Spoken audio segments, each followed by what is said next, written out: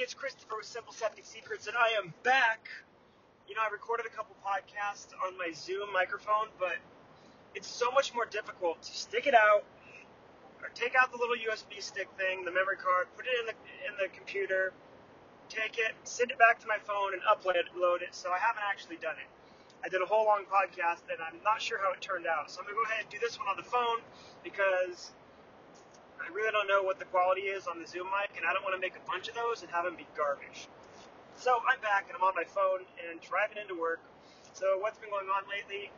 I did another construction job the other day where I'm actually putting a video out when I'm done, just a quick little video where they have this crazy septic system where they got the septic tank in the back, and then they have a tight line that runs down the left side of the house and then on the right side of the house, and then their septic system is in the front, their leach field. And years ago, when someone was putting in a fence, they actually put the fence right through the pipe, right through the tight line. Tight line, just so you know, is basically solid pipe with no holes in it that would lead to the leach line. So anytime you have a solid piece of pipe, it's called tight line. Don't know why it's called tight line, but that's just what we call it. But so they put a hole through the tight line, which was easy to do because this particular tight line was Orangeburg, which is tar paper. It's tar paper pipe that I believe they started using it around World War II because materials were more difficult to get than usual, like all the metal pipes and all that kind of stuff. They needed all the metal and everything they could for the war, so they came up with a clever idea of taking paper and this tar stuff and wrapping it around it, and when it dried or heated, or I'm not sure exactly, but you'd have a solid pipe that you could use for septic. So they had an Orangeburg tight line down the side of the building, which you can break open with a shovel very, very easily. You can crumble it with your hands. It's not very strong pipe. They poked a hole in it with their fence post, and then the tree roots went right into it and blocked the entire thing off. So the goal was to dig that pipe up and then replace it all the way to the leach field. Unfortunately, road work ahead. Unfortunately for me, I wasn't able to get the excavator all the way back on the side of the house because they had a gate. So I dug for about 5 hours by hand because the pipe was about 3 feet deep. I dug up the pipe and got that all exposed and ready to go. I found that there was a hole in it from the fence post, and I'm just waiting for the truck to get there because the other day the truck got in an accident. Someone ran into the side of the pump truck. It didn't do much damage to the truck, but it did bend the shit out of the bumper, and when the bumper bent back, it snapped off the air horn. So we had to straighten all that out and send it off to go get worked on. We need a new air horn, and I straightened the bumper myself. And when I finally got the truck over there, it wouldn't turn on. And we're like, dude, the pump worked when we took it in. This is weird. That doesn't make sense. So they said, okay, we'll send somebody out. And about after an hour and a half, I called and said, hey, are you going to send somebody out? Where's the guy? And he's like, oh, he's working on it. I'm like, he's here? I don't see anyone working on the truck. And then they're like, oh, okay. And they were super confused, so they told me to just have him drive it to their shop to work on. And after we were supposed to drive it there, I'm like, I'm going to crawl into there and make sure it's not the PTO, because sometimes the PTO, there's a rubber coupling and it burns up, which is not a big deal. I can replace it myself. And when I went under there, I had realized that it definitely was the PTO because they had taken the drive shaft of the PTO off and they didn't put it back on. So when I'm turning the pump on, there's no drive shaft, so it's not turning the pump. So I called them back and I told them, I'm like, hey, look, there's no drive shaft there. And she's like, oh, well, yeah, I guess the guy had been working on it, and then he called in sick, and they thought the truck was ready to go, so they called us, which would be fine, except for last time they did a major job on it. They had taken the engine apart, and that pipe, or the rubber tube that you pour oil in, it's like 3 feet long, and it goes down to the top of the engine. They left that undone. There was a bunch of parts on the engine just rattling around. I could see they're loose, just dangling there. And they did a real shit job. There was oil all over this nice customer's driveway. So I'm like, look, this isn't the first time you guys have done this. I go, at a certain point, it's going to be on us for taking it back to you guys, and it's a liability. We can have this truck going down the freeway and something can blow off or blow up, or the brakes go out or whatever because of their negligence. And I said, so when you guys do a bit inspection, do you guys check the tires? And they're like, oh yeah, we definitely check the tires. I go, because the other day we had 14 in there, which is another one of our trucks, and when we got the bit inspection back, it said the tires were fine, but these tires were like illegal. They were completely bald, which, is not on them to replace. It's on us. The driver noticed it and told us, but that should have been on the bit inspection if they were actually inspecting it the way they're supposed to. So they're nice people over there and all that, but I'm starting to get worried about taking the truck there because that's just absolutely ridiculous. I mean, someone could end up getting killed. There's a huge semi-truck. So anyways, back to the job. I figured that out. I sent him off to go get it fixed. And I'm like, okay, shit, now I have a tank with a high water level, and I have a tight line that's like 150 feet filled with water, 4-inch pipe with shit water, and the tank that's high. So what I did was I stuck a new piece of pipe right next to where the pipe was clogged, and then I ran that 20-foot pipe all the way down to the new dry leach line. Well, it's not new, but it's basically new because it's been drying out for the last 10 years.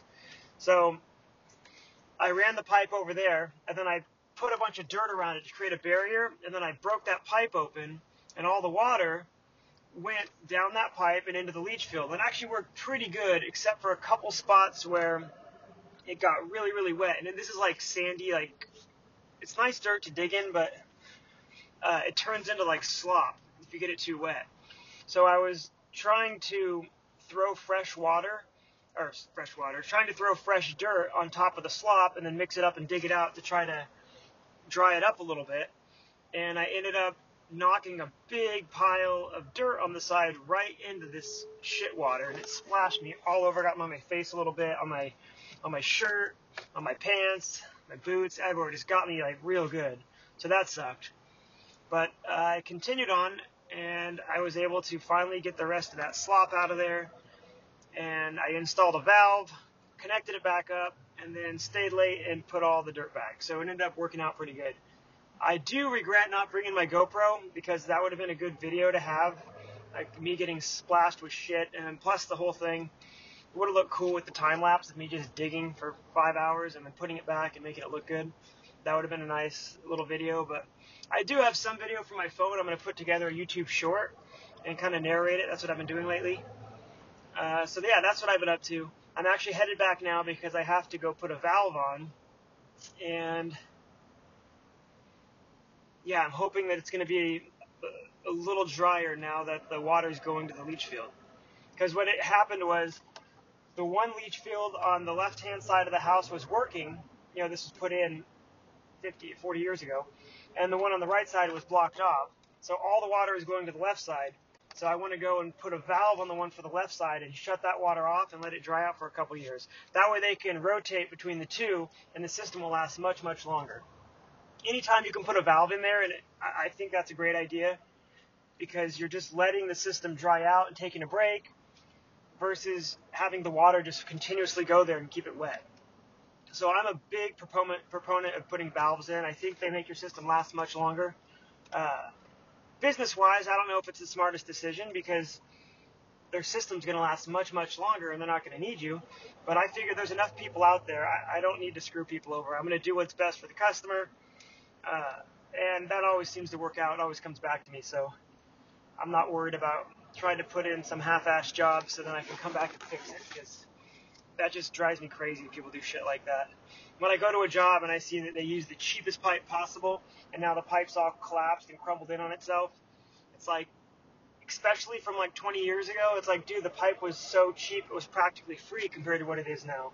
So why are you going to go and just use the shittiest stuff you can? Just put the better pipe in the bid and charge the customer for it. And if the customer doesn't want to pay for that, then fine, they can have someone else do it. I'm not going to go and put cheaper materials because the customer doesn't like the price. I'm just going to tell them, look, this is what we use, this is the best, and if you want to have somebody else do it, that's fine. But I'm not going to sacrifice or skimp on the quality just to lower the price. I'd rather just not get the job.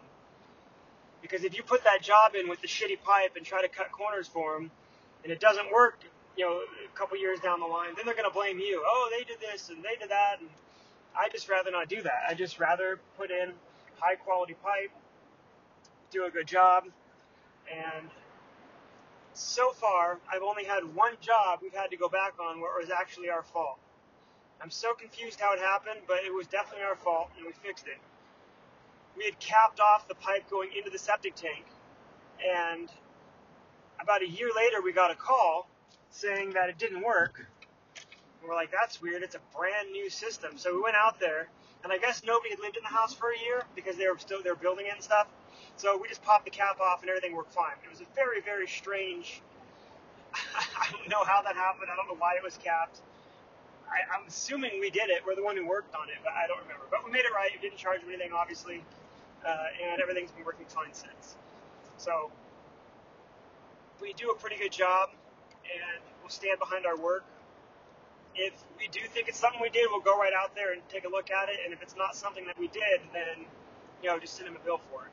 But to the best of my knowledge, I think that's the only time that we actually had to go back and fix something, and it wasn't even really a fix, it was just a cap. We popped it off and it worked. Well, so yeah, I'm going to post this podcast, even though I have a couple recorded on the Zoom because I want to get them out there. If I'm not consistent with it, then nothing's ever going to happen with this. On the business side of things, I'm excited I talked about this in the other podcast, but it's not out yet. So I'm excited to get these Simple Septic Secrets Septic Saver packages out because it's going to be the septic treatment, a yearly supply, like a 1-year supply of like septic treatment that also has a lot of other value inside there, things that the customers are going to find valuable, like things for unclogging the drains. It's going to have a bunch of really good stuff in there, and I'm excited to provide that kind of value. And the idea with this brand is to basically overwhelm the customer with value, so they come back year after year. So I want to give them the best information. I want to be able to give them the best products, the best results, and just do the best I can to give the best value possible. Yeah, so I'm brainstorming all kinds of things. I'm going to be interviewing a few of the customers that we have to find out what their take is on the way where I'm going with this. Like if the stuff I want to provide in the bundle, if that's going to be useful. I'm excited to do that. If anybody listening, it would be very helpful if you have a septic system. It would be very helpful if you emailed me at Christopher@simplesepticsecrets.com, because I'd love to interview you. Also, I'm trying to interview as many people as possible to just get a really good understanding of who our customers are and what are they struggling with. What are some of the ways I can provide value? Is there any particular guide that you're looking for that would be useful? Just anything like that. So. If you are listening to this, definitely email me at Christopher@SimpleSepticSecrets or message me on Instagram at SimpleSepticSecrets. And I am on TikTok, but I forgot my login for that. It's like locked me out. But I do have Simple Septic Secrets on TikTok, but I got to get back into it. Don't know what the login is for that. But yeah, get a hold of me, and I'd love to do an interview with you and see where you're at, see the things you're struggling with, any sort of problems you might have, or any ideas you have is definitely welcome. So, all right, till next time, thanks for listening to the Simple Septic Secrets podcast, and have a great day.